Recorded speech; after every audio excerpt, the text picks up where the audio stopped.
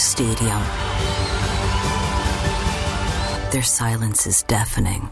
136 Israelis are still being held hostage by Hamas. Bring them home.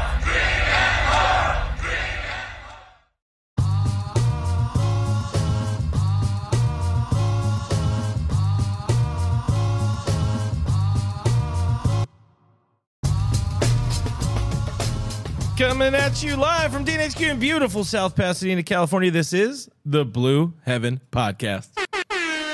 What is going on, Dodgers Nation? My name is Clint. You can find me as Real FRG on Twitter and Instagram. To my left is the legend himself. He only goes by DMAC _LA.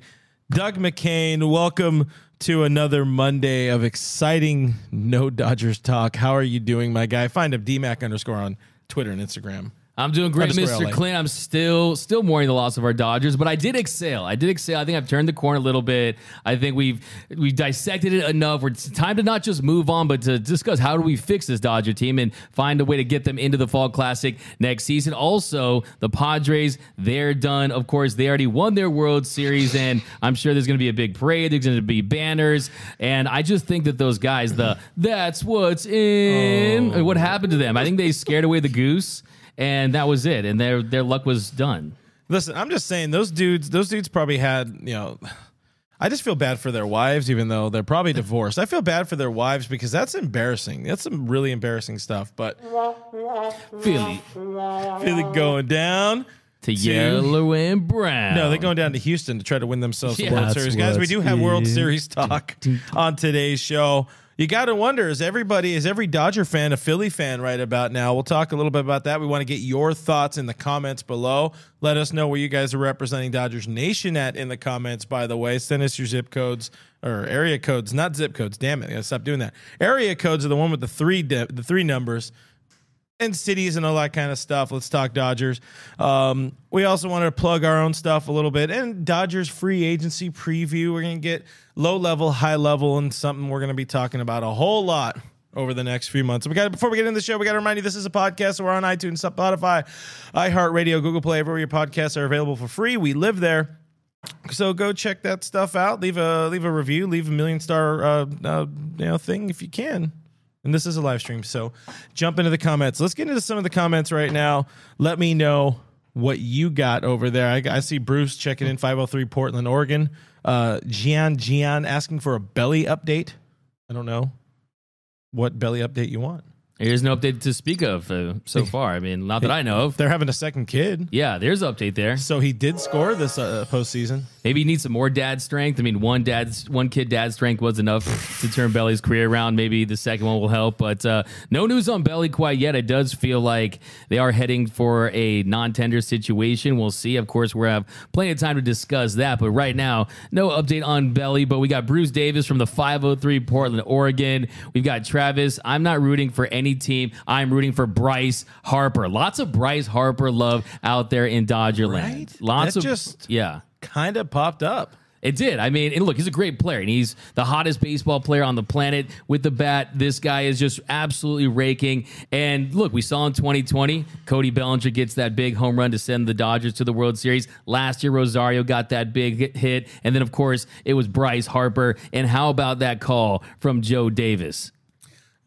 There are a few silver linings in this whole thing, in this whole postseason. Just knowing people are getting the chance to fully experience Joe Davis for the first time.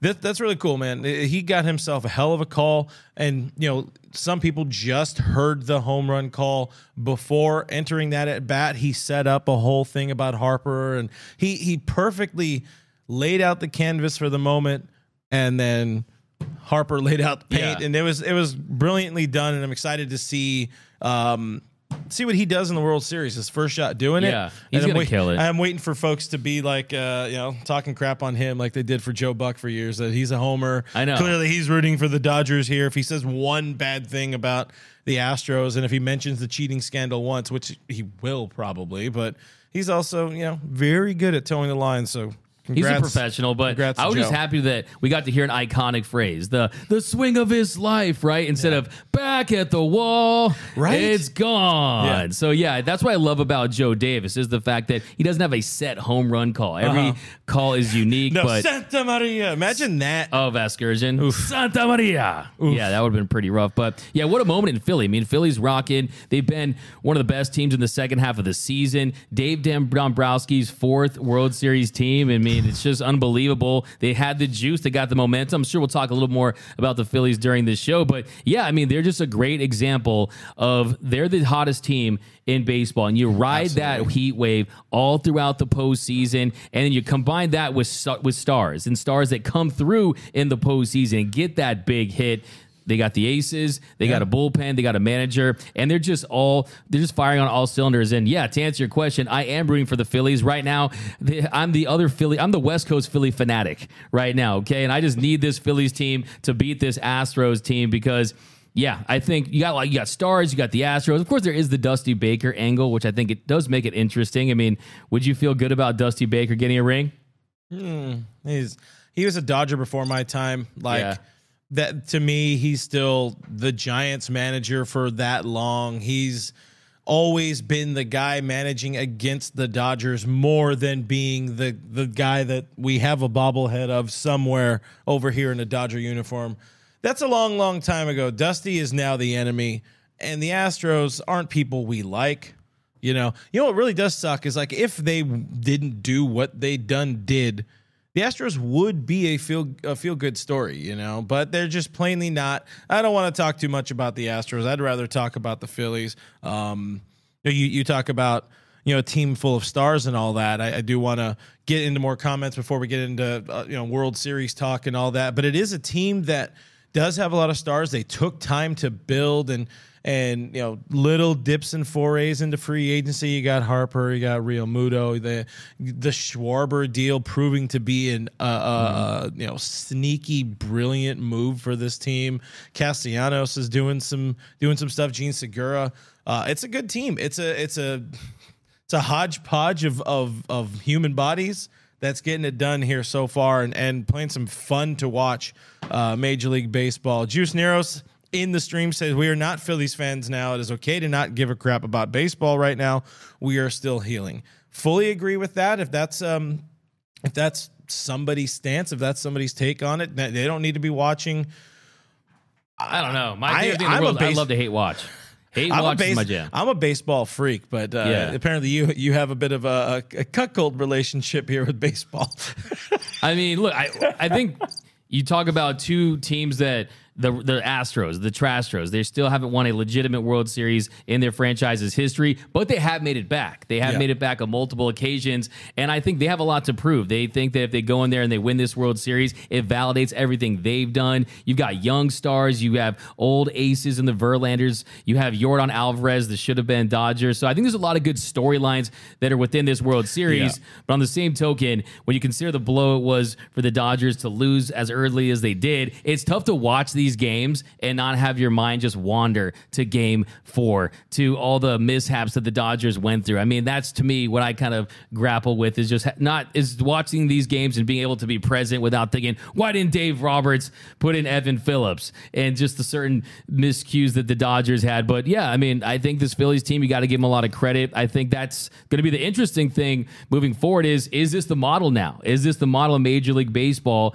where you're the team that scratches and claws its way in, and then you play that 3-game series to move on, you get that momentum, and then you're playing good baseball? Because if you advance, you're already playing good quality baseball, you have some momentum to build on, and then you get to play a team that's likely clinched early and hasn't played in almost a week, and more than likely hasn't played relevant, meaningful baseball in more than a month. So it'll be very interesting to see if the Phillies finish the job here, which I don't know if they will. The Astros are a very talented team, but it's going to be interesting to see how this new playoff format factors in. I mean, I'll tell you what I want. I want a Major League Baseball, and I hope this happens next season. Of course, it's impossible, but I want a 7-game NLDS and ALCS. It has to happen. Yeah. You need a 7-game series, man. Yeah, it absolutely has to happen. Rob, fix it.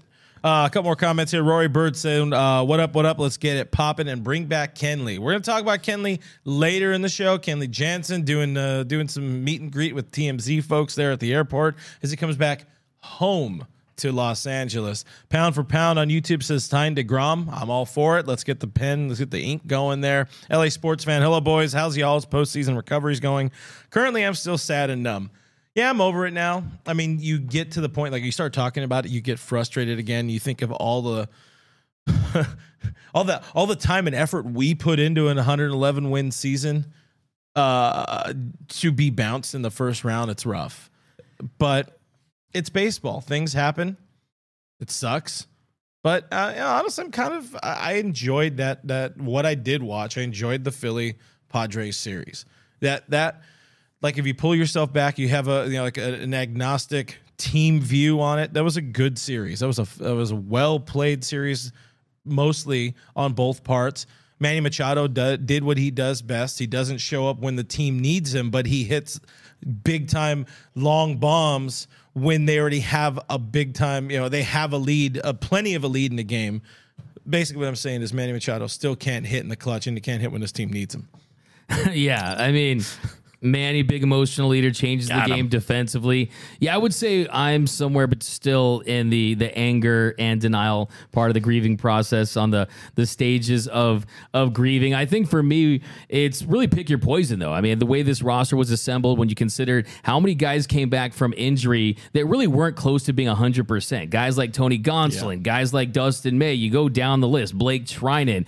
I think it's a pick your poison situation where, yes, it was one of the worst possible outcomes where you lose to the Padres' former little brother in that NLDS, but there's another scenario where they make it to the World Series and now they're facing the Trastros, and what if they lose to the Trastros in the World Series? So, look, I think this organization is going to learn a lot from their early exit, and I do think that, it's going to be tough for Dodger fans. Like I said, don't try to get over this one. To me, it's like almost like a scar that you're just going to have for the rest of your life, and you just kind of have to learn to live with it. Yeah, you could dress up a scar or whatever. You could put gold flakes on shit, but it was a shit end of the season, and they got to find a way to turn it to real gold. Is that a thing? Did I make it a thing? I like that. I was watching the Manning cast for a second. I'm just wondering how Eli Manning gets away with just standing there slack-jawed for plays on end. Carl says Dusty Baker jinx will give it to the Phillies. There's a factor there. The Dusty Baker jinx. He's been to the dance a few times. He has. Does not win it. I'm assuming it's Vicky's checking in, 707 Humboldt County. Phillies plays was in the stream or is in the stream. Says, I have no idea why I got this notification, but go Phils. Diane Schroeder checking in from Indian Wells, 760 Echo Park. Donnie Boy says, where that goose flew over from. The goose, by the way. Let's go, goose. Producer Cody in the house there. The goose, you can't call it a rally goose if you already had a lead. I'm one of the first people to tweet hashtag rally goose when the goose popped up on the field in the hopes that the Dodgers, who were hitting in that moment, could score. They did not. And there was no rally for anybody. The goose did nothing to affect the series. I think I disagree. I think the goose was onto something. I think he was the rally goose, but those guys, they scared the goose away. I think those guys now are equivalent to what Bartman was to the Cubs, what the Billy Goat was to the Cubs as well. I think it's going to jinx that franchise forever. I mean, dude, my favorite thing to do about that video is I don't watch it just once. When I start to rewatch it, I watch it, but I pick one of the guys each time, and I focus on him, and I have it's like a new experience, a new adventure. Yeah, but I can see that. Yeah, no, dude, Jean hates it, bro. Like she hates. My dogs hate it. I started playing. My dogs went to the other room. I fully feel with your dogs. It's so bad. It's poison. But you know what? At least they. What's your favorite line? Oh man. I mean, the Harper, what's it called? Bryce is gonna lose. Manny's gonna cruise because it's the cruise. Because Bryce just he went off on them in that series. It's a great question. Yeah. What's your go-to? What's the top line for D-Mac's San Diego 40-year-old virgins playlist? Back, Philly, back. Back. Back. That's Philly, the extended back. cut though. They don't play that. They avoid that part. Yeah, I think the opening the opening line just hits. I just gotta say for those guys, they didn't have the same heart when they did it again at the radio station. Yeah, like you got to bring it to the radio. Like you got some thoughts on that over there, Cody? Because it feels like you had some thoughts. It's funny because I think. I don't know. Like, do you think that they were embarrassed? They had to be, right? Like, there's no way that they were not embarrassed by it. I mean, they obviously, if the attention is there, the publicity is publicity at the end of the day. But the second time when they were at the radio station, it did not sound the same, and it didn't feel the same. He messed up. He was like, Mary's gonna cruise. Manny's gonna cruise. Like he was clearly he wasn't into it. I'm all for it. I'm all for people being into it. If you're gonna sell it, man, sell it. Just go for it. Let it eat. Yeah. If you're creating something intending to be embarrassed or be embarrassing, you got to lean fully into it. But this is not. We are not American Idol. This isn't. What is that? America's Got Talent. Let's get into it. We already talked a good amount about this World Series. It is Houston. It is Philly.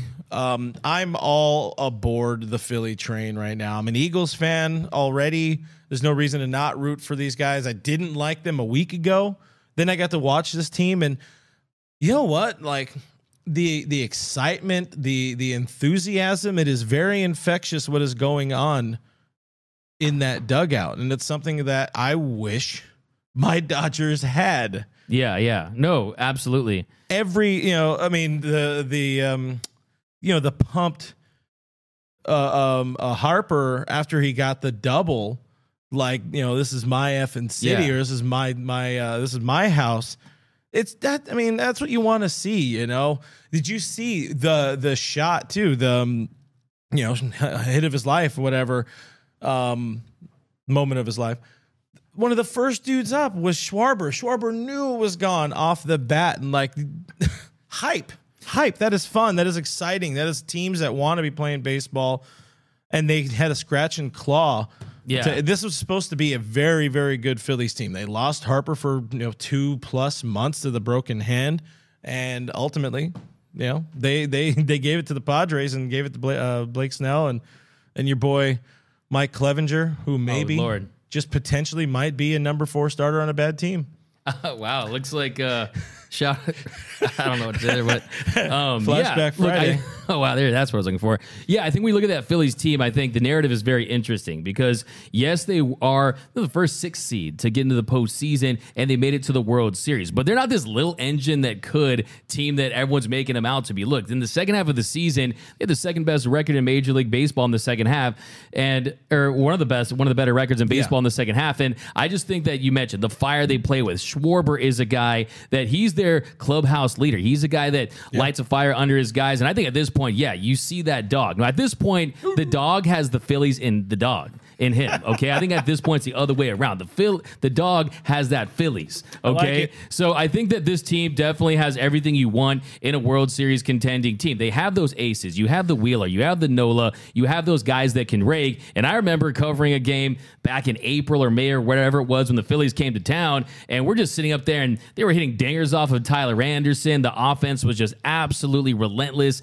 at the plate. So lots of talented hitters up and down that lineup that can have success in the regular season and in the postseason. And look, it's about the home run ball, and you have guys that leave the yard in great spots. And this was the moment of this. This is the moment for Bryce Harper. This is the moment where he completely realized that potential. He is the LeBron James of Major League Baseball in the sense that he was that guy that was on Sports Illustrated when he was a teenager. He was that phenom, that chosen one. And there were some down years for Bryce Harper when it comes to injuries. People wondered, can he stay on the field? And he certainly is having his moment. You have to feel good about the fact that Major League Baseball has one of its brightest stars, and the Phillies are definitely one of the marquee franchises. They're not the Dodgers or Yankees levels, but they're definitely one of the better franchises when it comes to their historical relevance. So you also have to give a lot of credit to this Phillies team as far as the fact that they didn't build this team overnight like the Mets tried to do. They really built this team methodically. You mentioned the JT Realmuto trade back in 2018. You mentioned the big Bryce signing, and then they really pieced together a bullpen that can get the job done. So they were also a team that you added a Syndergaard, you added certain players during this season at the deadline. Marsh. Yeah. So, yeah, you feel good about the fact that I do think this is a formula now for Major League Baseball. Look, like I said on Twitter yesterday, the Braves win 88 games and they win the World Series. Yep. Phillies, 87 wins, make it to the World Series. Next year, screw 111 wins. Give me an 86-win Dodger team that goes back to the World Series. I don't care about winning in July. I want to win in October. And the Phillies, they realize that. Also, they're a team that made a big managerial change during the season. In season. A rare managerial change that turns out to having great success. Sometimes a team does need a different voice. And you know what? Joe Girardi was not the voice this team needed. Yeah. They needed whatever the hell what's his name? Rob Thomas? Yeah. You know, singer. Is that Matchbox 20? Yeah. I don't know. They all look the same. You know, those terrible bands. But good move. And you know, I mean, we've defended. I don't really want to talk about Dave Roberts in the show. We've defended. We've also slammed Dave. And that does give you like it makes you think a little bit, like what would it be like? You know, this is like the Marvel What If series. It's like, what if the Dodgers fired Dave Roberts and went a different direction? I mean, Rob Thompson is he is the blueprint of, hey, you can change not only just any manager, a high-profile manager in Joe Girardi. During the season, you light a fire under your team, and you go on a run. And this is a team that, look, they got swept by the Cubs late in the season. I mean, they really scratched and clawed their way just to get into the postseason. So I definitely think that the Dodgers can learn a lot from the Phillies. I think that the Dodger players at home, they can look in that dugout and say, hey, there definitely is a lot of fire, a lot of intensity. Yep. And there's an article on The Athletic that talks about how close this team is, how bonded of a team they are from all groups, from the bullpen to the starting pitchers to everyone in that dugout. So definitely team chemistry goes a long way in these deep World Series runs. But hey, it all starts with your superstar. And when your superstar, if Mookie Betts put up Bryce Harper level numbers, maybe they'd still be playing today. I think that a lot of Dodger fans get caught up in parroting this take about, yes, the Dodgers went 5 for 34 with runners in scoring position. Good point. But Mookie Betts only had 2 opportunities with runners in scoring position. He didn't set the table for the guys behind him. So definitely have to hold your superstars accountable. And I hope that Mookie is at a bowling alley kind of watching from out of his eyes this World Series. I mean, I know he's bowling for sure, but I just hope that the World Series is on and, in between strikes, he's taking this all in. Hey, don't forget, he's a cool guy. All right. He's bowling with his mama right now. Get it together, McCain.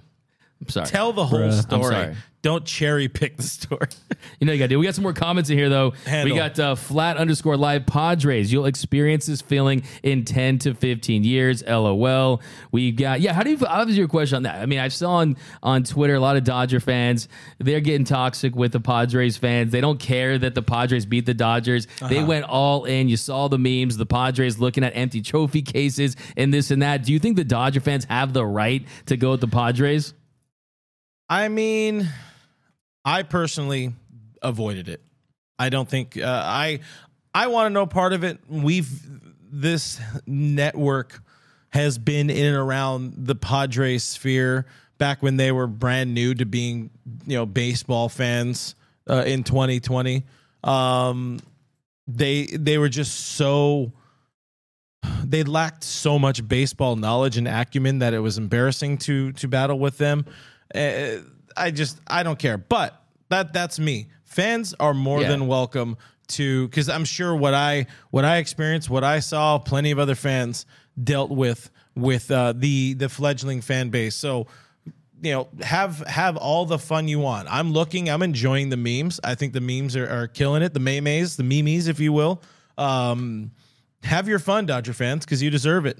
That's all we have. Yeah, exactly. Like, yes, you did beat the Dodgers, but you still have no World Series titles. So if you want to keep going with this little brother narrative, I think if you could go that route, but still, at the end of the day, me personally, if a team beats me, the NLDS, I'm not, me, I'm the biggest trash talker there is, but still, in this situation, all I got to do is post that box score of Game 4 or post that series score and say, hey, they beat that 111 win team. But I still think it's great that Dodger fans are kind of dancing on the Padres' graves a little bit. So it's all good. I love me a Jordan crying face meme anytime I can get it. When it's on a goose, even better. We will eventually get into some Dodger talk, guys. I understand this is a Dodger show. I haven't looked at the comments. I'm sure people are annoyed that we're talking for 20 some odd minutes about not Dodgers. But it is what it is. It's where we're at in baseball. We got some solid Dodger talk coming up your way. Quickly to button it up, Harper, we learned, is him. This is his first time being in the postseason as a grown-up adult. His first time, he was 19. He had other sprinkles as an early 20-year-old or early 20s-year-old. Became a free agent when he was 25. This is a dude that has been playing for a long time, but is still barely 30 years old, which is nuts. And he is absolutely running with the stage. He's done it before. I mean, he had a series where he was trying to keep the Nats alive in the postseason back when he was like 22 or something like that, and he hit 3 bombs in a series or whatever. The Nats still got bounced, I believe. I don't know. I'm not a Harper stats expert here, but he's had some pretty good postseasons. But this is a different level of human right now. What you're seeing just from a postseason like stepping up standpoint. This is like what Dodger fans saw in 20 with Seager. This is what Braves fans saw last year with Eddie Rosario. But this is a guy that for the last decade and a half that we've all been told is capable of this and is supposed to do this. And he's doing it. And it is fun to watch. He's got this like mixed sort of reputation of being both unlikable and extremely likable. It's weird, but this is right now, whatever narratives people might have about him, I think he's rewriting some. And right now he's a dude who can put a team on his back, help lead a team when needed, from the sidelines. And it's fun to watch. And it also sparked some Dodger fans, the ire of some Dodger fans to see Bryce doing so well when the Dodgers had an open opportunity to sign him after that 2018 season. We ran a poll on our Dodgers Nation Twitter. 54% of fans said they're not regretting the Dodgers not signing him. Where do you stand on that? Because obviously this is one of those what is it? Baseball isn't real. This is like the butterfly effect. If they did sign him, maybe they don't get Mookie. But who else knows what happens? What do you feel about the Harper situation? Would you have liked to seen him in Dodger blue?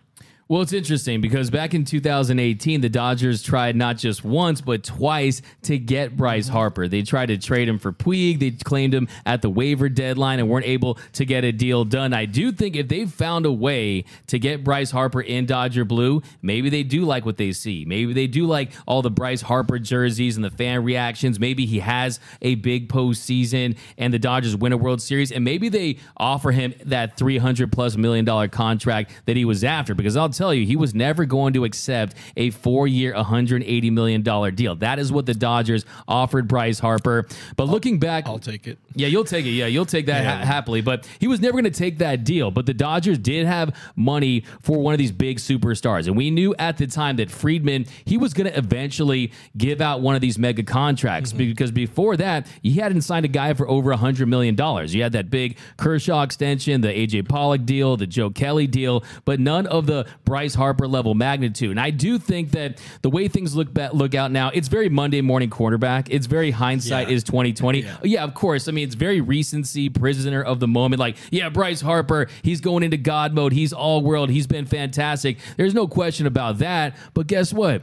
Mookie Betts in 2020, when you consider what he did offensively in the World Series, hitting those 2 home runs, setting the table throughout that entire run, and then defensively, without Mookie Betts' shoestring catch on where Marcell Ozuna left third base early, they challenged it. That changed the entire series. The rob job of Freddie Freeman, his future teammate, the Ozuna rob job as well. Mookie definitely had an electric 2020 run himself. So if you look back, I just don't think that the Dodgers win the 2020 World Series without him. And then also you factor in, you got Freddie Freeman. So I think Bryce is in a great place. You see him doing, he said, "This is my home." He said, "This is my MFing city." I mean, you got to bleep that out or do like blur it up, because I read that perfectly. Like, "This is my effing city." Yeah, there you go. Just like that. So he ended up in the right place. The man on the keys. Good job with the button there, Cody. Yeah, I mean, absolutely. Synergy. But I will say, though, that if the Dodgers, when you evaluate a player like Bryce Harper versus Mookie Betts, they haven't other than Freddie Freeman,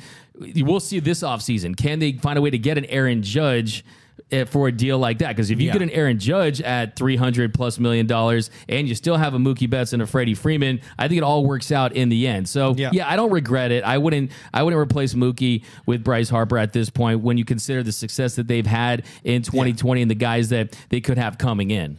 Yeah, no, great take. I agree with the recency bias. It's so easy to say like, oh yeah, we would be winning if we had Bryce. Well, I mean, yeah, he's on God mode right now. We probably would have won last year if we had Eddie Rosario. That's another dude you could have got, you know? Yeah. You won in 20 because they had Seager. You could have won in 17 if you had trash cans. You know, it's really easy to look back. You know, if we had Biff's handbook, we can get through these things no problem. But anyways, like how many fans would trade Corey Seager in 2020 for their team's shortstop? I mean, half the league would have said, give me Corey Seager, sign me up. And look, let's not forget, Bryce Harper has had some injury issues in the past. He missed 2 months this season, obviously not his fault, but he's a guy that's dealt with some injuries. But I do think, look, Bryce Harper, he's like the George Brett of this generation, right? I mean, he's a guy that is an offensive dynamo. He's a guy that just absolutely rakes at the plate. I mean, he's a fantastic player, and he won me over when he said to that reporter in Canada, "That's a clown question, bro. Not a question, bro. That's a clown question, bro." Yeah, I know he's been called overrated by his peers. I mean, he's a 2-time league MVP, and I don't think enough people respect him. I don't think he gets enough respect around the league, and you know, this is a good time to watch him. It now. I love. We're baseball fans here, so it's cool to see the people that are supposed to be stars doing what they're supposed to do.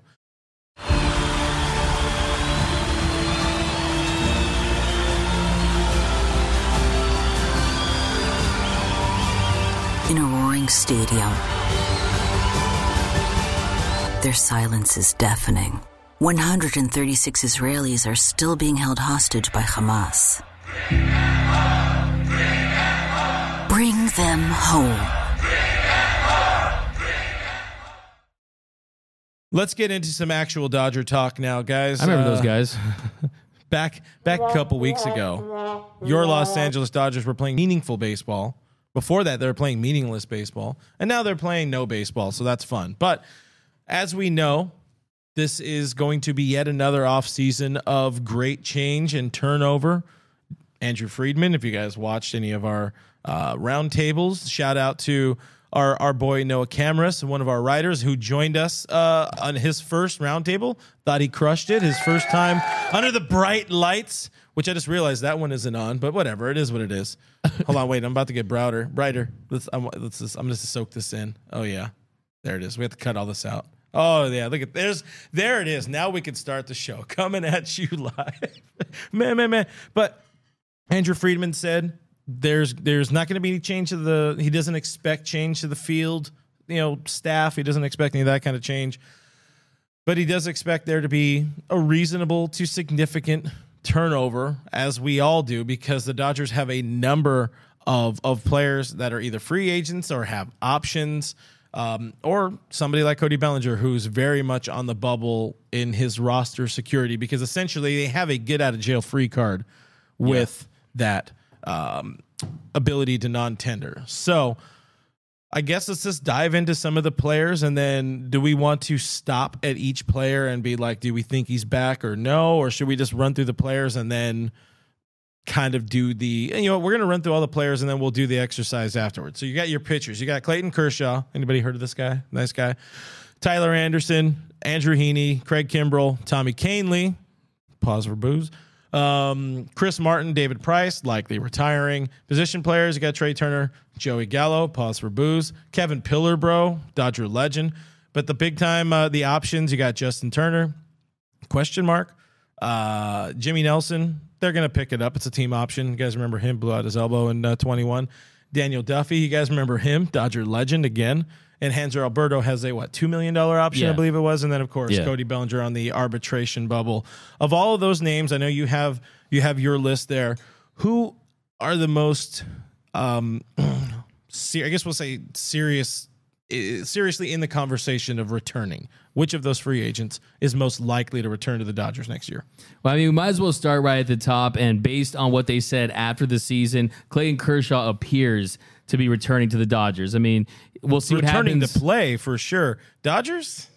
I just think, look, I can't just picture him in another team's uniform, but Friedman said they want him back, that they want Clayton Kershaw back in Dodger blue. Kershaw appears like he wants to give it another go. So I could see Clayton Kershaw back on another deal similar to what we saw this season, a $17, $18 million contract with the escalators. So definitely think bring Kershaw back, give him that farewell tour, let him smell his roses, have a Kershaw farewell tour, and just allow him to get all that love from the Dodger fans that he deserves. I could see that. But then also, I think the top priority has to also be Tyler Anderson. Tyler Anderson is a guy who I think it's clear they're going to offer him that qualifying offer. And I think that after they extend him that, we'll see if he accepts it, because also I think you could possibly look at a 2 or 3 year deal for Tyler Anderson. I mean, almost he was give him the Rich Hill deal in a way. Yeah, maybe a Rich Hillish type deal. Just give him a deal where he understands that he benefited from being a Dodger. Yeah. He benefited from all the coaching, from the analytics, from the way they attack hitters. And I think that Tyler Anderson is the guy you want to bring back. Other than that, when you look up and down this list, Trey Turner is a very interesting one, because you just doesn't feel like there's a lot of buzz with the Dodgers and Trey Turner. I think the way he finished the season defensively is the big question mark, because you wonder how long would he be the Dodgers shortstop? Would it be 4 or 5 years? Will he lose a step with his speed? And when he does that, how many of those infield hits are off the table at this point? I think that Trey Turner is in a spot where he did have enough success in the postseason, say where, hey, I did hit 2 home runs. And you just kind of look at that on paper, and I think there's going to be teams out there like the Orioles, like possibly the Braves, depending on what happens with Dansby Swanson, like the Fighting Phillies, who will be very interesting if they do pull off a World Series win, if they say, hey, maybe we don't go out there and offer Trey Turner $300+ million and bring his buddy, Bryce Harper's buddy, home. So I think that's a big, interesting one. Kimbrel, you've had a nice career, 0 chance of that one. Tommy Kahnle is a guy that, when he was right, he was looking filthy. What are your thoughts on Tommy Kahnle? Would you bring him back? I mean, I think he's somebody that probably feels he owes it to the Dodgers, because they gave him a 2-year deal, good faith deal. They knew he'd be out for 21, came back in 22, took most of the year off being hurt. He could be another candidate for like a 2-8, 2-10 with some escalators type thing. So I do think he finds his way back to LA. It's a deal that makes sense, because like you said, when he was right, when he was on, when he was healthy, when he had his stuff right, dude was absolutely nasty. Threw way too many changeups, possibly for my liking, but he was absolutely nasty. He was on, and you want some dudes in that bullpen, because I still do not have faith in Blake Treinen to be healthy in 2023. My boy never looked right at any point, Yeah, no, for sure. I think that's a big question mark at this point. I mean, I think when you look at all the guys that are going to be back in this bullpen, they're going to be nasty. I think they have a lot of depth, and I feel good about the pen as a whole. But yeah, I think really what it's going to come down to is you're not going to have Walker Buehler next season. Julio Urias, he has established himself as a top 15, 20 pitcher in Major League Baseball. Is he a ace on a World Series winning team? I still think that is a reasonable question. I'm curious to see what you have to say about that. It's tough. It's definitely a tough question, because I love Julio. A couple years ago, I said that he should probably be in the bullpen. He needed to be. He was an option to be in the bullpen for that year because of the amount of starters they had. And the need they had in the bullpen, they put him in the rotation. It was the right move, because it turns out the Dodgers can make the right moves from time to time. He's been one of the better pitchers in baseball over the last couple of years. But I will agree with the way you phrased it, that maybe he's not the ace of a World Series contending team. To number 2 guy, for sure. Number 3 guy, that is beyond, the scope there. He's like a 2A, 1C type of dude. He has ace potential. He has some nasty stuff, but you would prefer to run somebody else out there before him. Maybe a Walker, maybe a Jacob deGrom, not a Kershaw anymore. But I guess to the question, not quite an ace on a World Series staff. Extremely good pitcher. Like you said, I'd go top 10, top 15. Yeah. But Yeah, I think you nailed it. I do. Ace of the staff, for sure. Yeah, he's the Uri Ace of this group for sure. Yeah.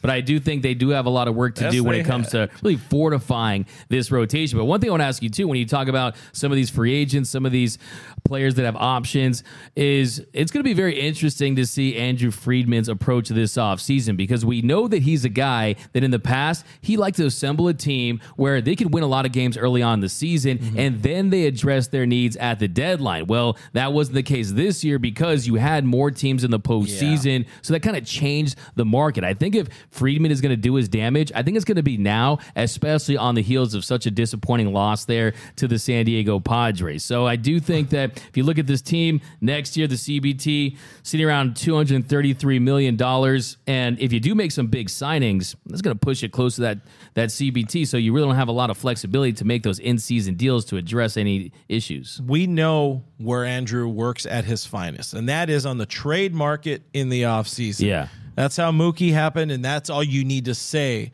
about Andrew Friedman. And then he makes the small deals heading into spring training. He goes out and he picks up the Tyler Andersons or the Jimmy Nelsons, or I guess the Blake, or no, what's his name? Joe Blanton back in the day was, I don't know why I went Blanton, but he was more of a, I think he was in season. I don't remember, but that's when he works. He works in the off season. He makes those trades. He finds a way to honestly potentially look at kicking the tires seriously on a Shohei Ohtani type, and not quite ready to talk Ohtani yet, because I do want to talk a little bit more about the free agency, but I don't know, or as to say the hot stove, I don't know that, I mean, everybody's, the body's not even, cold yet, and they're talking about all these spots Aaron Judge is going to go, and very few of them, I guess, I mean, obviously the Yankees are going to be in play, 90% chance he goes back to New York. But I don't know how active these Dodgers are going to be on the free agent market outside of their own guys. I just plainly don't. Plus, there's so many prospects. They have so many dudes on the 40-man roster, for that matter. That's and true. They need to clear up some spots for the next wave of dudes they want to protect on the Rule 5. And let's be real, if you see, Jorbit Vivas wearing Dodger blue at Dodger Stadium, there's a problem. If you see Eddie Alvarez, or whatever the hell his name is, wearing Dodger blue at Dodger Stadium, there's a problem. If Miguel Vargas is your starting third baseman or a starting infielder next year for your Los Angeles Dodgers, there's a problem. But they may be quality players somewhere. If we're relying on those guys, there's something wrong. But those guys can go out and be something important to maybe something important to another ball club. And I think intrigued. I mean, that's definitely a priority for me. I think they need to start seeing what they have with a lot of this young talent. I think Miguel Vargas, you have a lot of young studs coming up in Gavin Stone and Bobby Miller. You really have to see what these guys can contribute. James Outman, of course, we saw what he was able to do, hits a home run his first at-bat, and depending on what happens with Cody Bellinger, I do think that you're going to see them get younger, and you will see an influx of young talent contributing next season, especially early on, but also think that this team is in a position where if they do extend that qualifying offer to Tyler Anderson, he does pick that up, and you consider some of their other players that arbitration wise, I mean, they'll probably have $30+ million to work with to sign one player, and I think they earmarked a big contract for Trey Turner, and it does feel like they've cooled off of that a little bit. I don't think that they're going to offer Trey Turner a $325 million deal. I'd be surprised if they did that. I'm not saying it's impossible, but I think when you consider the fact that this team saw that this current group, from a pure power standpoint in the postseason, and it was a very small sample size, they need a splash signing. They need a splash signing to appease this fan base, because imagine if you just run this back and you got down south in San Diego, Fernando Tatis Jr. is coming back. You have a lot of interesting teams around. You're going to just run this same Dodger team back where it doesn't matter how many regular season wins you get. I mean, they can do whatever they want to promote this team, but you need some new flavor, whether it be a Xander Bogaerts. I mean, I think I'm interested in. I would sign big on the Bogaerts. I like train. Bogaerts. I also like Dansby Swanson. I mean, this defensively, he is one of the best in the league. Offensively, he's a guy that had a great, after he struggled early on, he was fantastic. And to me, I look at the value and the type of contract that he command. I mean, yeah, I mean, he's probably going to be one of the cheaper guys, cheaper shortstop options, quality shortstop. To me, I just don't want another boring white dude. It's been proven this team needs a little more flavor. It needs a little more fight. It needs a little more spark when it comes to the postseason. And this is where it's, I mean, imagine I am so happy I'm not Andrew Friedman because one, I don't like millions of dollars in a nice house, but imagine trying to find where to fix a 111 win team. How do you do that? Well, this is the thing. It's like you have to capture that magic. I mean, no one said that. I mean, were the 2017 Dodgers built for October? Were the 2022 Dodgers built for October? I mean, those teams were built to win a lot of games, and they just also happened to capture that magic. They also had elite frontline starting pitching. So to me, I would focus on fortifying this starting rotation. I don't want to tip off my top three wants and needs for the offseason so far, but I definitely think that, yeah, Dansby Swanson is not going to bring the passion, the fire of a Carlos Correa or someone like that. But look, the bottom line is winning solves everything. And if you win in the postseason, if you're able to string together big hits, you can find fire from players that aren't franchise players. You don't need fire from look at Aaron Judge. If we get Aaron Judge, does he have fire? Not really. He's pretty low key. Yeah, he's another low pretty key even guy. Keel. But the fire is the home runs. Yeah, that's where I really don't even feel. And I didn't say any of that or set any of that up to like, hey, we need to go get Correa. I didn't even have Correa in mind with saying that. It's just. No, I'm just saying example. I know. I feel like I've been so much on the Correa train for the last year. Yeah. At different points in time. That it's easy to lead to that's where I would or presume that that's where I was going. It's not. I don't know how you fix the team, but I do think like as I just scatterbrain around, like Trey Turner, his career, like his trajectory doesn't profile as somebody you should give 8 years. It just like you talk about when the speed goes, okay, well that takes away his value as a hitter and as a defender at short. Where are you going to put him? He doesn't seem good enough to play third. You don't really want him at second because he wasn't that fantastic when he played there. You can't put him at first. You don't want him in the outfield because he's never really been good when he played in the outfield. Aaron Judge, he's good now. You don't know how long that big man can hold up. And then you don't want to sign somebody for 10 years and then he ends up just being a DH. 4 years into it or something like that. Yeah. Sure, these are dudes you'd love to have. And if you're able to get the type of contract that the Dodgers wanted to give to Bryce Harper back in the day, high annual average value, blah, blah, blah. You know the words. High AAV, short-term deal. The Dodgers are going to do that on anybody. LA is going to do that on anybody. The problem is some of these guys have Scott Boras as an agent. He's never, ever, ever going to go for that. Yeah. Maybe Correa can be got at that type of deal, but yeah, no, I agree. I mean, the last thing the Dodgers need to do is go out there and make a panic signing just to make a signing. They're only going to make a move if they truly think that it's going to help their chances next season. I definitely think there are guys out there, and we'll get into some of those free agents in just a second, that can definitely move the needle. True difference makers that can change this team. And also, they're benefiting from the fact that a lot of money comes off the books just naturally, and the fact that, look, they did have a lot of money set aside to make some of these big signings. I think they have one more $300+ million signing in them, and Aaron Judge could be a possibility. Yeah, and if you're looking to free up more payroll, we all know we can very easily look at $17 million off the book with Cody Bellinger, because I've been saying that since May, that if he doesn't pick it up, he's very likely to be non-tendered. It would be, at this point, it would be a shock if he is tendered a contract. I am a little concerned about some of Brandon Gomes' words, Dodgers general manager, who made it seem like they do see the upside. They talked about the elite defense in center field. I think you can find a replacement player at $600,000 a year to do just about the same thing that what we've seen out of Cody over the last couple of years can do. So I don't take that risk. I don't take that flyer when I could use that money towards, even if it is an Aaron Judge or a Trey Turner for that matter. Justin Turner is another guy. $16 million. If you're looking at it as a legacy contract, it makes sense. I really feel like, the hole isn't just shortstop as of this moment. There is a pretty glaring hole at third base, especially when you see Ha-Seong Kim's double going down the line. Max Muncy is not a third baseman. He has been open about the fact that he hates the hot corner. It's his least favorite position. He'll go there. He'll cowboy up and play there, and he'll play a mediocre to okay defense. I was surprised by what he was able to do. Like, he did not look bad, but you need, at the corners, you got to have a lead, or you got to have something close to it. And that ain't it. So there aren't third basemen available on the free agent market, really. And that's where I do feel Andrew will try to do what he does best and find some sort of mega trade package to make some things happen. And yes, I'm sure people have tuned in here after my wonderful Ohtani article today and my trade package on that. We'll get into that very, very shortly here, but there is money available if you go and cut those two guys. I know you just put out a video about Justin Turner.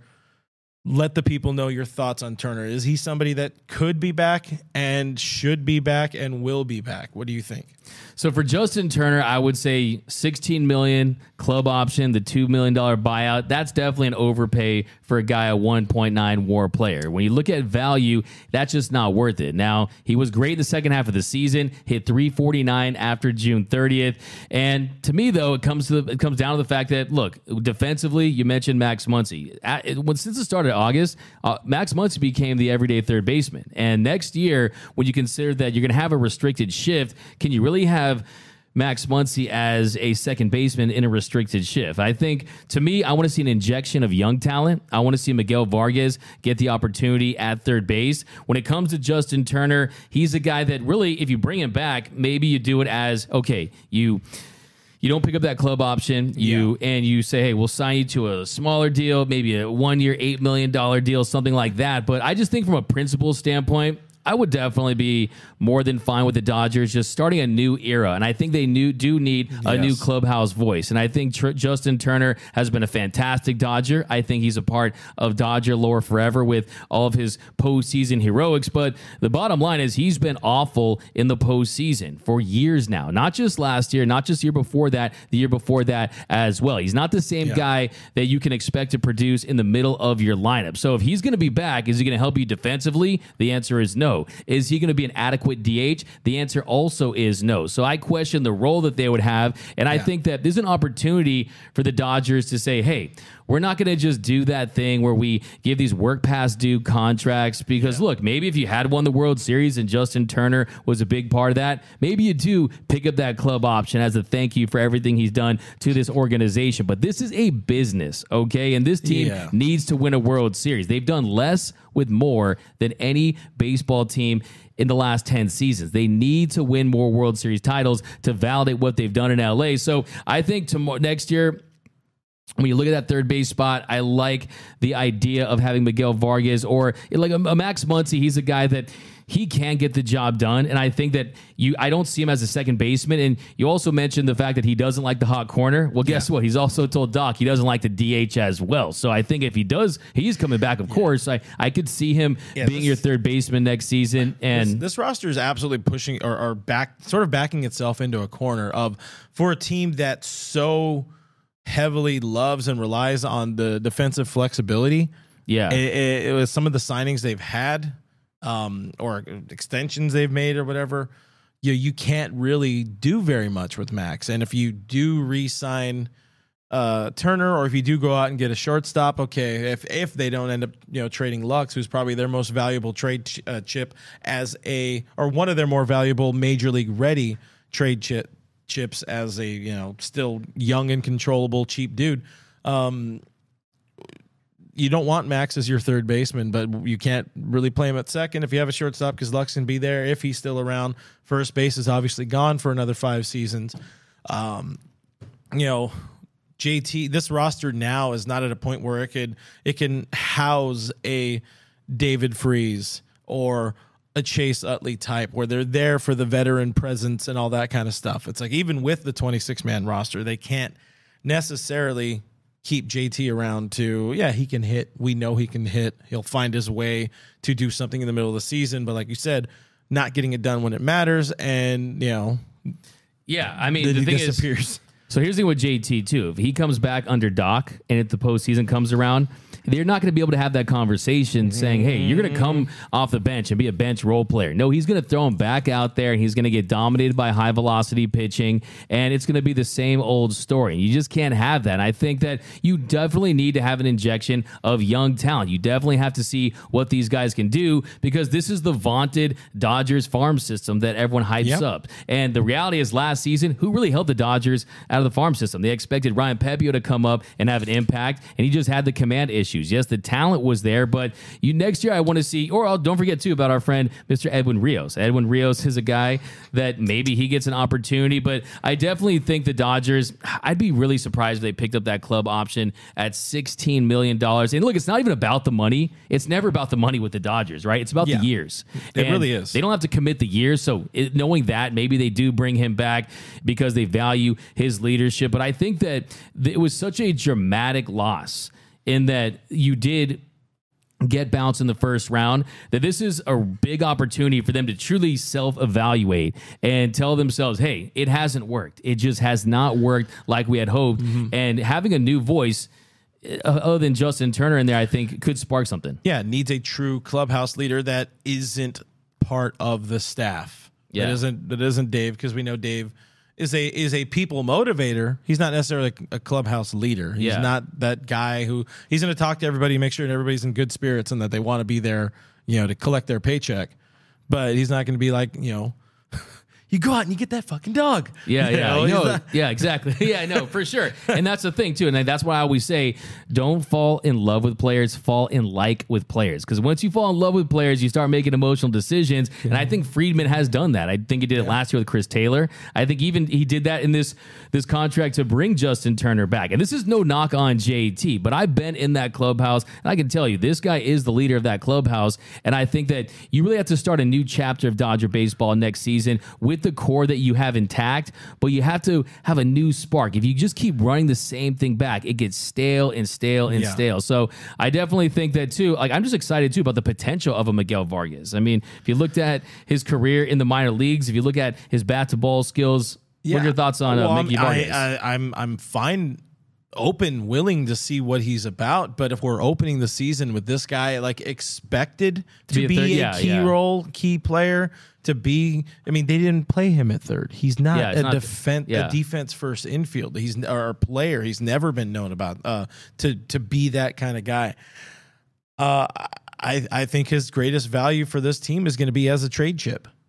And if people are really high on that bat, because guess what? If you want, a player who can't necessarily field but is a big time bat, you got Michael Busch down in the minors waiting for you. You got other options. If you want that, they should have gone with Edwin Rios. He can hit, but if you're looking for the right-handed slug or whatever, if it is Miggy replacing JT as like a kind of utility guy / DH, that's okay. I mean, that's an important part of getting to the postseason. You need that type of dude for the World Series. But if I'm opening the 2023 season and I hear Todd Lights announce Miguel Vargas, your starting third baseman, even though that's not how he announces it, and it wasn't because of an injury at the end of spring training, that just doesn't sit well with me. That is not a team trying to get better from last year's club that lost in the first round. That is a team that's also just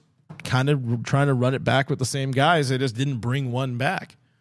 Yeah, and I expect Max Muncy to be the starting third baseman for the Dodgers next season, because I just don't think that he'll start at second because of the restricted shift. That doesn't make a lot of sense to have him in that spot for him to really optimize what he can do defensively. I've seen him make some really good plays at second. No, he can make the plays. Better play. But I do think the play really would be, I mean, you also can... Not ideal. It's not ideal. And also, the infield defense we saw, it was the reason for a loss in this postseason. I mean, Trey Turner's defense We got Bruce Dart, Gratterall in there. You got to expect a ground ball. It ended up at the scoring Profar later in that inning. It definitely cost the Dodgers, and I think that that's something that they have to evaluate as well. But I think Justin Turner is a guy that it just feels like it's time for a new era, and I just don't anticipate him being back, especially at $16 million. I wouldn't bring him back at $16 million. Yeah, I love that take. By the way, that was a great take of it is time to move on. Like that JT era, one of the greatest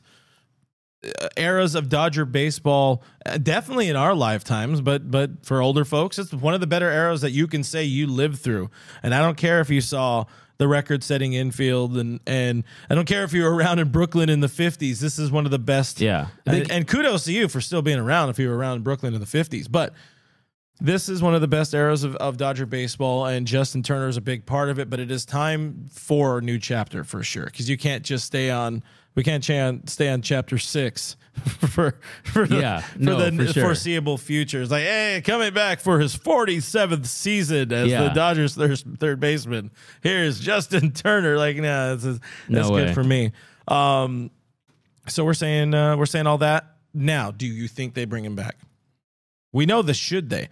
Will the Dodgers do what they do, knowing that this is a guy that's going to be important to this club after his playing career?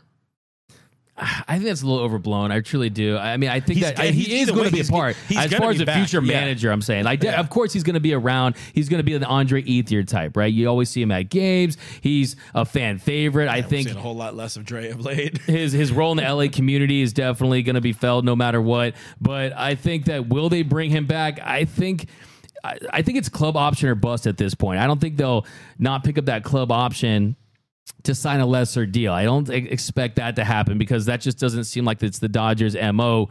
But it just feels like the Dodgers probably will consider bringing him back. But I think that everything changed when they lost to the Padres in the NLDS. Yeah. And I think that they're now taking a long, hard look at themselves in the mirror. And the right decision, it's not to bring Justin Turner back. That's just the fact. I mean, he can't play third base at a game-changing level or anything like that. And then offensively, yes, he's a guy. He's almost like you're talking about bringing Kenley Jansen back, right?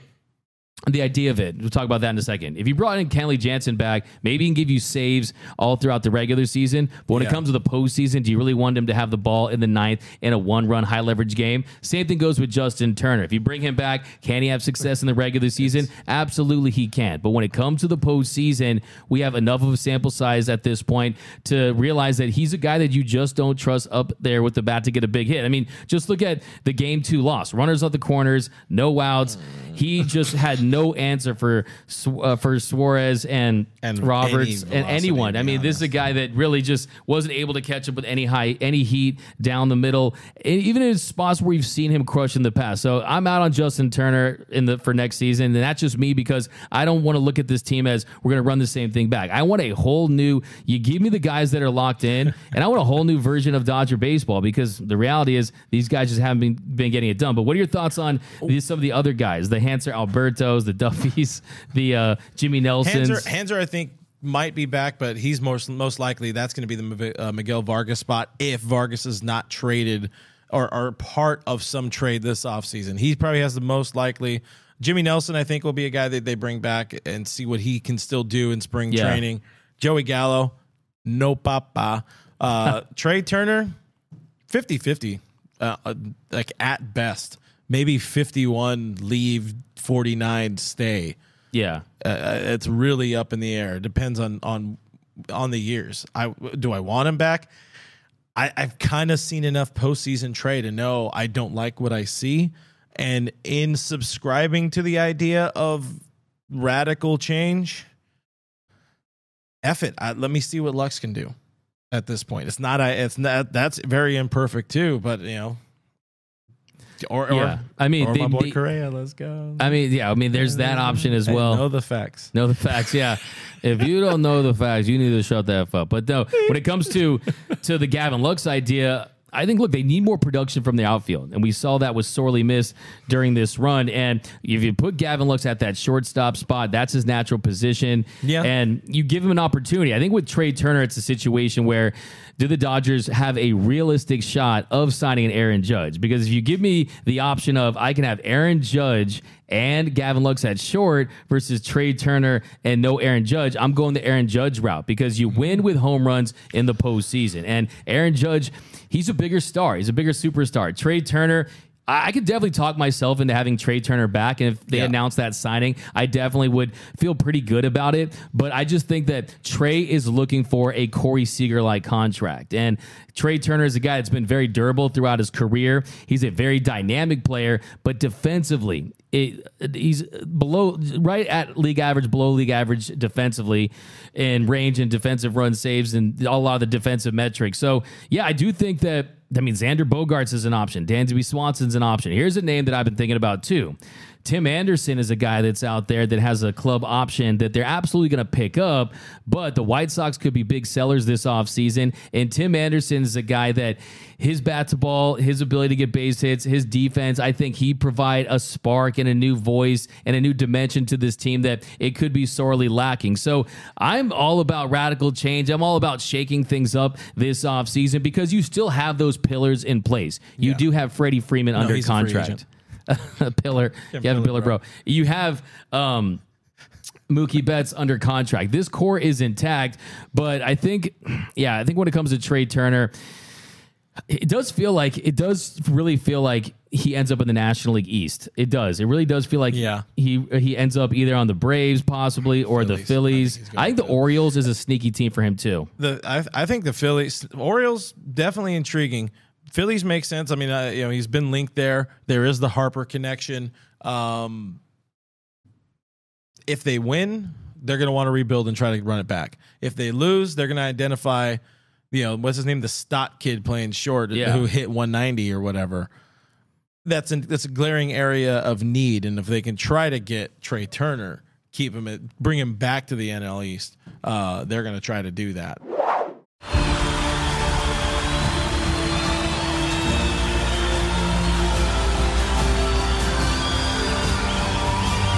In a roaring stadium,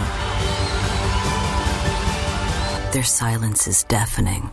136 Israelis are still being held hostage by Hamas. Bring them home. A lot of that kind of stuff coming up in the future. I do want to talk a little bit on the hot stove. We're already going long. Whatever it is what it is, guys. We're here 27 hours a day. I saw an interesting comment too, and we're gonna call this the first edition of this is a hot stove, but we also have moves the Dodgers need to make. Maybe we save that for later this week on a round table or something like that. Considering where we're at on time.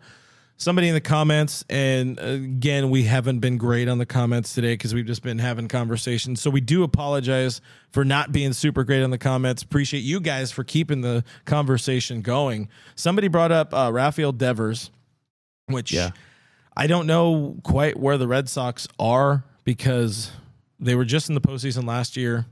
Not a bad team, really bad team this year. Devers is an interesting case, two-time All-Star.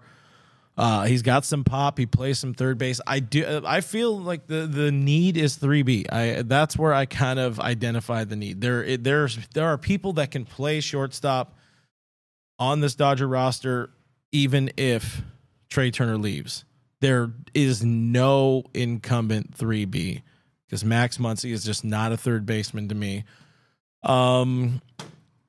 Devers is an idea I'd like to explore in a future edition, but quick take. Any hot thoughts on I love Devers? Rafael Devers. I think you look the comp for him, you would probably have to consider a deal similar to the Matt Olson deal if they were looking to get an extension done. But I mean, the Red Sox are a team that they have made it pretty clear that this offseason they're going to prioritize trying to bring back Xander Bogaerts. And if you're the Red Sox, you really want to let him go to the Dodgers like Mookie Betts and have them basically be your farm system for the Dodgers. You don't want to have the Red Sox be the Dodgers farm system. But I'm a big fan of Rafael Devers, and I think he is absolutely an impact third baseman. What he can do with the stick is really special. And I also think that I just see it as an unlikely trade. I think there are some possible trades out there to be made, but I just don't. I think that there's a possibility that the Red Sox kick the tires on exploring a trade for him. But I think that if there's one guy that they are going to sign of the core that they developed in Boston, it is Rafael Devers.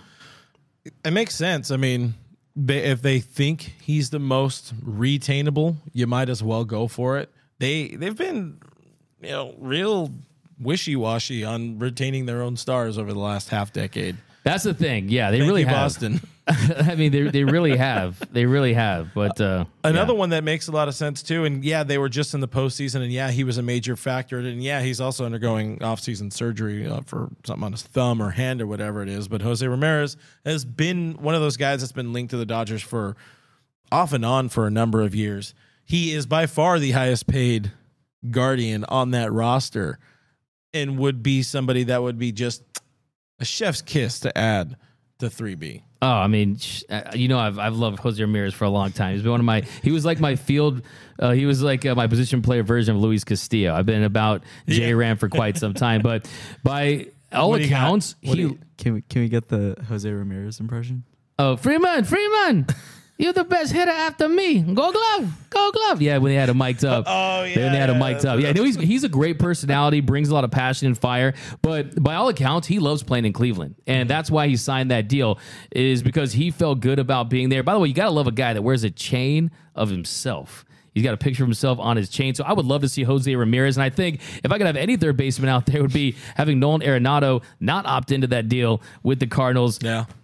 And reach a deal. But I definitely think that valuing third base defense is big. But I think from an offensive standpoint, there's just not that many opportunities out there for the Dodgers. And I don't think they're going to prioritize that position. I think that the real glaring weakness is in the outfield and the shortstop position and starting pitching. I think you look at starting pitching, shortstop, and the outfield, and then you think you can fill in the rest of the spots that you need to fill in. But yeah, I mean, there are some attractive names out there. Ramirez is a dog, man. He's an absolute beast. And unless if they don't get a deal an extension done with him this offseason, this is absolutely the offseason they look to move him like they did with Lindor a couple years ago. Before we get into more 3B stuff, stick with us for like 10 more minutes here. We've seen the Kenley, TMZ, them accosting him at the airport. He says he's open to coming back home to LA. He said the same thing. The Dodgers said the same thing when he was introduced in Atlanta. Thoughts on Kenley Jansen redo? The California adventure is not reopening in Los Angeles. Look, that chapter has closed. That ship has sailed. And Kenley's a guy that had varying degrees of success last season. He led the National League in saves, but he also had that stretch where he was really struggling. And to me, when it comes to Kenley, it's the good Kenley versus bad Kenley. And he was struggling with mechanical issues with his delivery. His command was off. And he's a guy you just can't trust in the postseason. Look, Kenley Jansen blew it for the Dodgers in 2017. He blew it for the Dodgers in 2018. He tried to blow it. No, he didn't try, obviously, but he blew it in Game 4 of the 2020 World Series. And look, I love everything he's done for LA. 350 career saves. He's definitely a legend, but I just don't want to go through that. I mean, we had to live through Kim Brelsa, Craig Crumble last season, and to bring Kenley Jansen back, I just don't want to see that because, look, there's also that emotional attachment that Dave Roberts has to Kenley Jansen. And look, let's be honest. If Kenley Jansen was Craig Kimbrell, he would have been on this NLDS roster because the emotional ties, the loyalty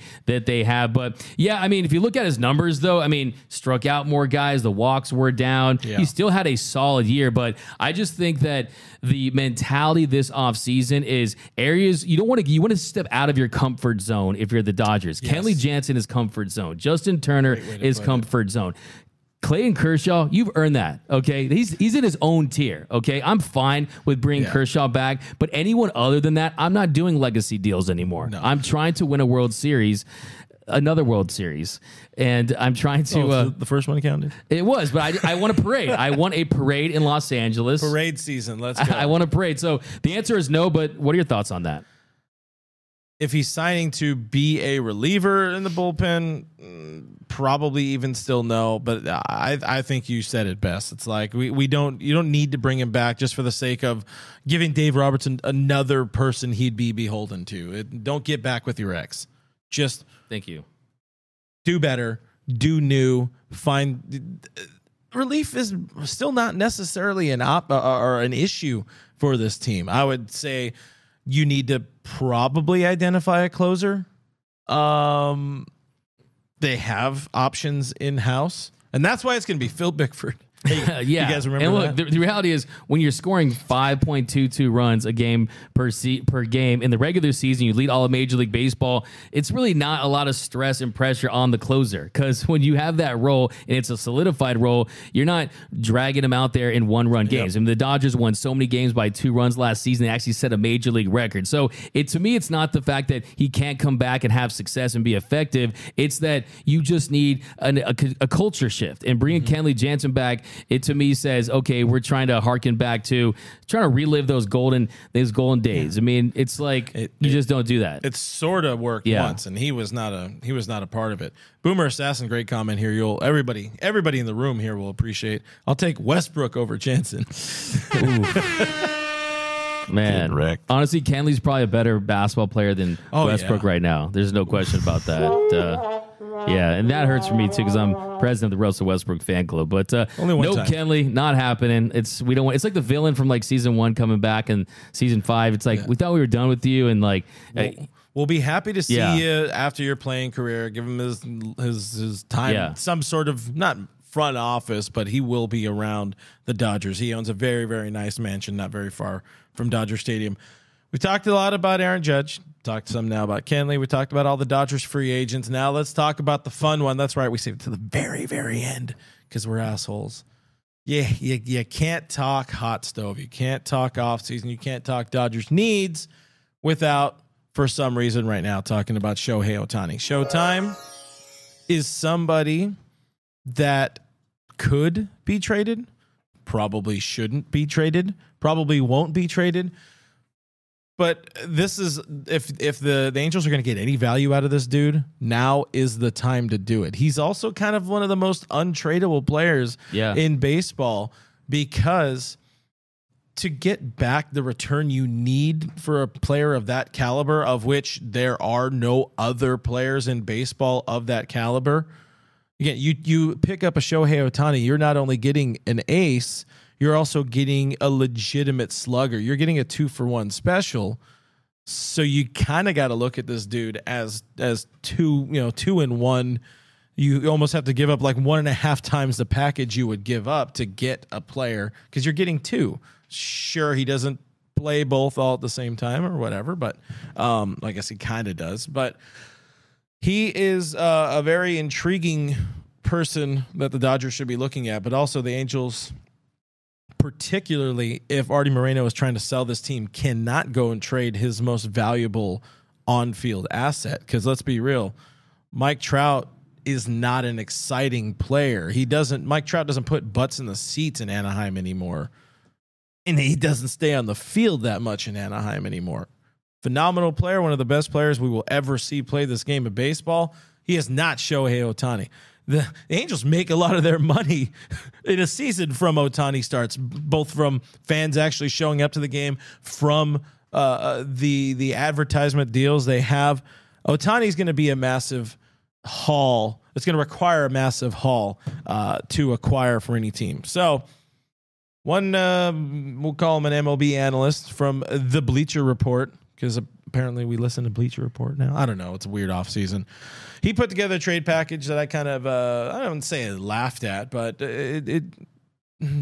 any trade package either way is going to fetch a chuckle because it's always going to sound like too much for the other team and not enough for the Angels. But here was the proposed trade package, and then I made my own wild one. So he says Ohtani to L.A. Orange County gets Dustin May, Diego Cartaya, Michael Busch, Gavin Stone, Andy Pajes, and James Outman. So 6 for 1. Does that sound like enough to get the most interesting man in the world of baseball? Well, I think you have to consider where are the Angels at? You have to take the temperature of the Angels. Are they willing to? Do they really want to? They're not going to be good, and this guy has one more year of team control. I think, look, the reality with Shohei Ohtani is the Angels already messed up by not trading him at the last year's deadline. Because when you trade Ohtani with 2 postseason runs, 2 pennant races, he has more value. Now you're looking at a 1-year rental plus a postseason run. But I think the most intriguing part of the Ohtani deal is, yes, he's going to come at a massive price. You mentioned a lot of big name prospects. Diego Cartaya, the Dodgers' top prospect. Yeah. Now, would I flip him for Ohtani? I would do it if the caveat for me is that he would sign an extension longer than that 1 year. And that has really been the model of success for this Dodger team. The formula for them is get Mookie Betts into your system, see how you do things, see how you market, see how this organization can help you beyond just being on the field.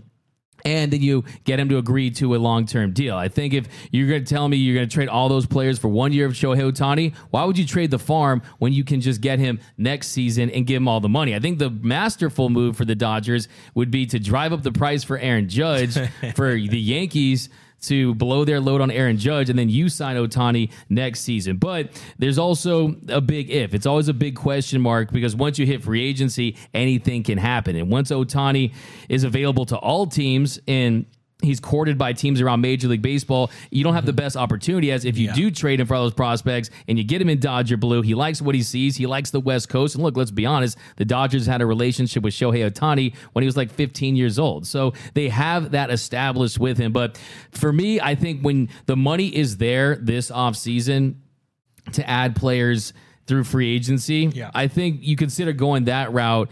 But is Shohei Ohtani, if that deal's on the table, I'm taking that deal 9 times out of 10. But I think I'm taking that deal in a heartbeat because that is a steal for the Dodgers to get a frontline starter and a powerhouse slugger in your lineup for just 6 dudes.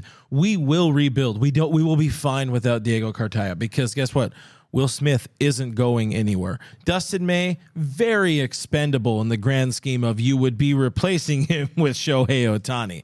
Michael Busch is never going to be what the Dodgers want him to be. The Dodgers want everybody to be Kike that can actually hit. They want everybody to be Chris Taylor, but they can actually not strike out 400 times in a game. Gavin Stone, okay, just change out, who the hell was the pitcher that came up a whole bunch this year? The other kid, Pepio. No, the other Grove, one, Michael Grove. They're the same type of dude. This is Grove was a little. I mean, he made big strides. Pages was already almost an angel, 3 years ago or whatever it is. And Outman, they couldn't even get him called up this season. All of these guys won't mean a damn thing to the Dodgers. And if you're trying to take advantage of what you think a window is right now to win a World Series potentially in 2023, you got to make that. I do agree, and I do understand if you wait a year, you can just sign him for money plus probably a draft pick because they're going to extend him a qualifying offer if that remains a thing. But if you're able to get him now and plug him into your lineup now, that's a difference maker. Yeah, I mean, I would actually include more and do that deal. Yeah, to me, but it's that's like the thing. Yeah. So this is where I went wild, and I was hoping. I haven't really looked at the comments, and I hope there are people. I know there's going to be a subset of people on, particularly on Twitter, who hate me anyways, who are just going to be shit talking the deal just because my name I put my name on this fake deal that was just for the sake of conversation. And I mean, I literally said it's going wildly outside the box, but some of these, kids online, they just be like that. My outside of the box, this was fun. So I gave the Angels even more. I said Dustin May. You got Gavin Lux. I threw in Edwin Rios because where the hell is he going to play? Bobby Miller, Diego Cartaya, Landon Knack, Miguel Vargas, Pages, James Outman, and Jorbit Vivas. So there is a 10-player deal. The Dodgers get back, and again, out of the box, taking some flyers here. You get Shohei Ohtani. You also get Tony Two Bags, Anthony Rendon. Plus, Angels are sending $18 million a year to L.A. because for some reason, Rendon has a $38 million a year contract through 2026. But Rendon is the healthiest he's been in a while after wrist surgery this year in Angels. Check it out, halostoday.com. He's the healthiest he's been. There is a glaring need that the Dodgers have, and it's at third base. And there's also a glaring need the Dodgers have, and it's a frontline starter. There's another glaring need the Dodgers have, and that is a legitimate powerhouse slugger. You're able to get those 3 dudes in 2 roster spots, and you're trading dudes that in the grand, I would say the one that hurts the most is Lux because there is on-field value from the kid. We've seen it this year. Cartaya is never going to be a guy who is likely not going to be a guy that ever gets a chance in LA, the same way Keibert Ruiz did not get a chance. Dustin May, again, you're trading out that. I would also do that deal under the assumption that you could hopefully work out a longer term extension with Shohei. But Bobby Miller, there's a whole bunch of what if right there. Again, we already said Edwin Rios, he's not a factor. He's not the type of player the Dodgers want. They don't want a player that can't play defense anywhere and almost hit. Ask Matt Beatty. None of the outfield names are ever going to make an impact. Miguel Vargas, if he hits somewhere else, cool. If not, he's not going to be the next Jordan Alvarez. Sorry, Jordan. Give me some help. Give me a 3B. Take a flyer. It's not the best deal, but if you want radical, you want change, you want that roster shakeup, you want somebody to replace Justin Turner and not have to have you keep Max Muncy at third base. There's as out of the box roster shakeup as you're going to get. And you know what it cost the Dodgers? It cost them 2 players that were on their active roster in the postseason. Tell me how much you hate it.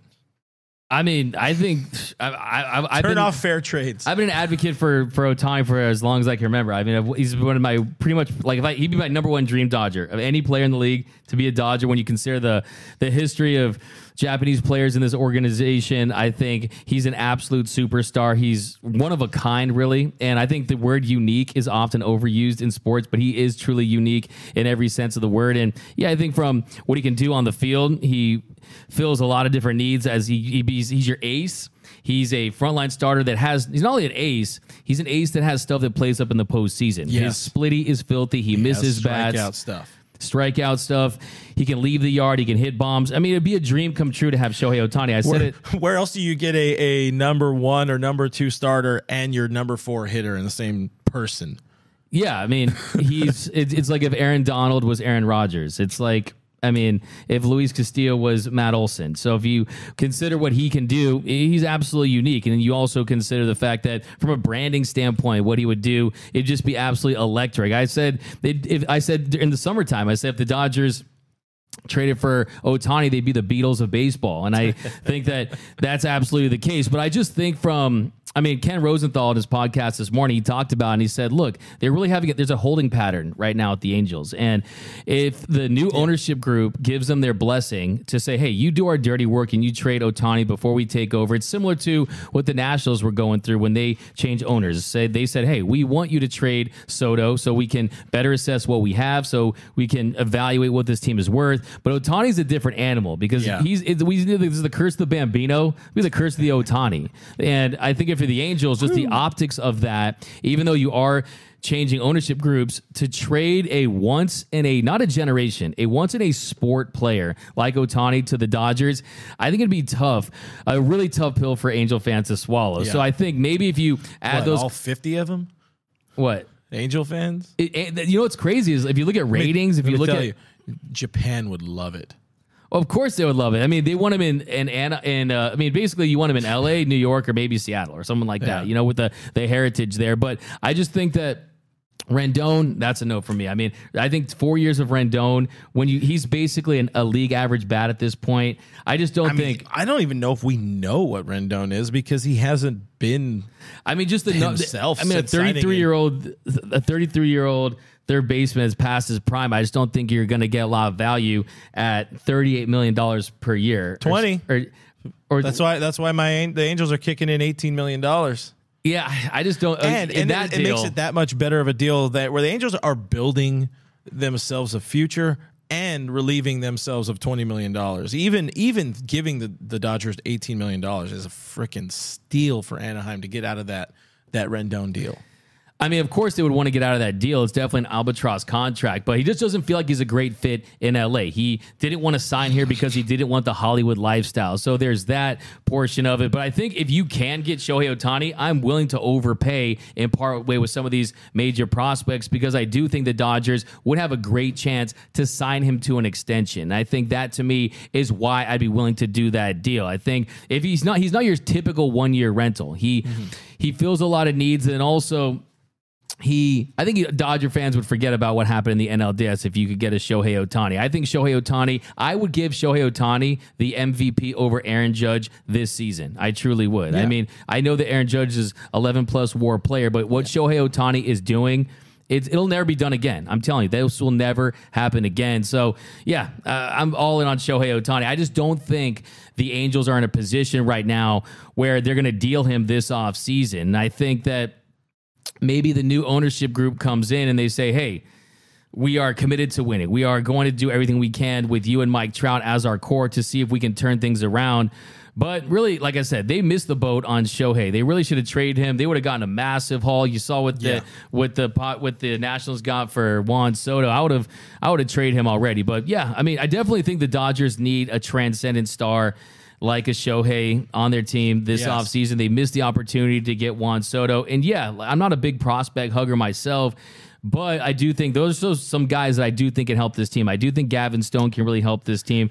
I do think that, look, I mean, I was willing to give away our top 3 prospects for Castillo, so I'm with you. I agree. I agree that you think that there are prospects that are going to help this team. Do the Dodgers think they're going to help this team? I mean, the Dodgers thought like half their roster was healthy when they weren't. I mean, what? Exactly. I don't care what the Dodgers think anymore. And they have other dudes that are healthy, and maybe can make a difference that they're not going to turn to. So these guys are just savings. That's just their savings account. Most of these names, and there's a need on the 40-man roster. They need space. They need to move prospect capital, or else they're going to lose other prospect capital the Rule 5 draft this year.